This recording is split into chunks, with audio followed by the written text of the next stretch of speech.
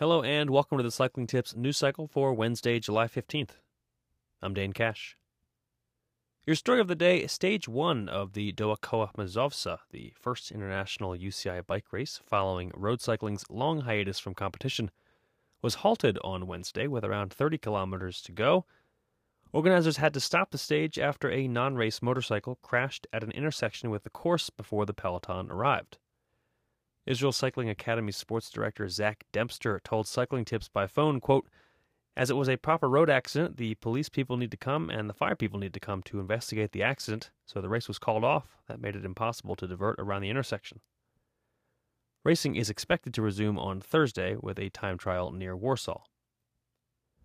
In other news, Mitchelton Scott has unveiled its long lists for both the Tour de France and the Giro d'Italia.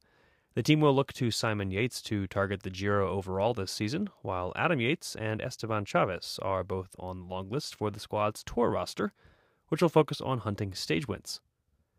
In addition to Chaves and Adam Yates, Mitchelton Scott's long list for the Tour also includes Jack Bauer, Sam Bewley, Brent Bookwalter, Alex Edmondson, Skabu Girmay, Daryl Impey, Chris Juul Jensen, Luka Mezgec, and Mikel Nieve.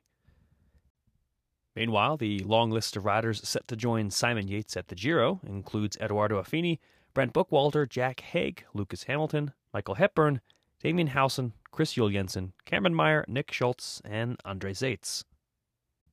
Speaking of Mitchelton, sports director Matt White has told SBS that the team's future is secure for a further 2 seasons.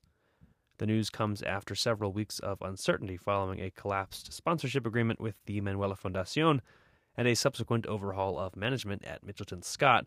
White said, quote, "The big difference and the thing that has really steadied the ship is obviously the commitment from Jerry Ryan. Everybody in the organization, young or old, everyone knows that when Jerry says something, it happens."